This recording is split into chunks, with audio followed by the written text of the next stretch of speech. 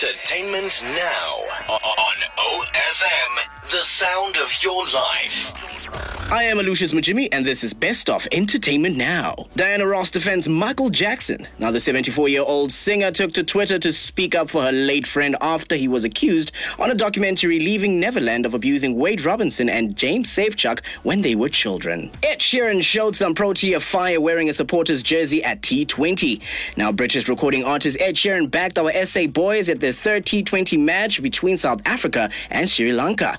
Supersport shared a photo on Twitter of the singer showing support for the Proteas at the Bidvest Wanderers Stadium, writing, "I see, #Protea Fire, Ed Sheeran." Kate Beckinsale deletes her Instagram post. Now, the 45-year-old actress mysteriously removed every picture from her social media account with no warning or reason behind her decision.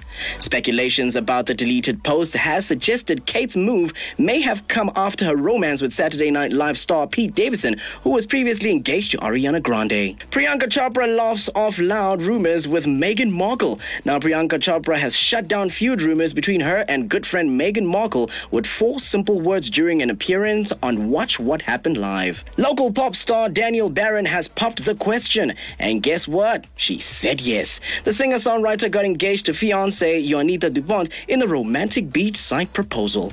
If you missed out on the entertainment news this past week, simply visit ofm.co.za, click on blogs down to Entertainment Now. My name is Lucius Mujimi, and this was Best of Entertainment Now. Entertainment now on OFM, the sound of your life.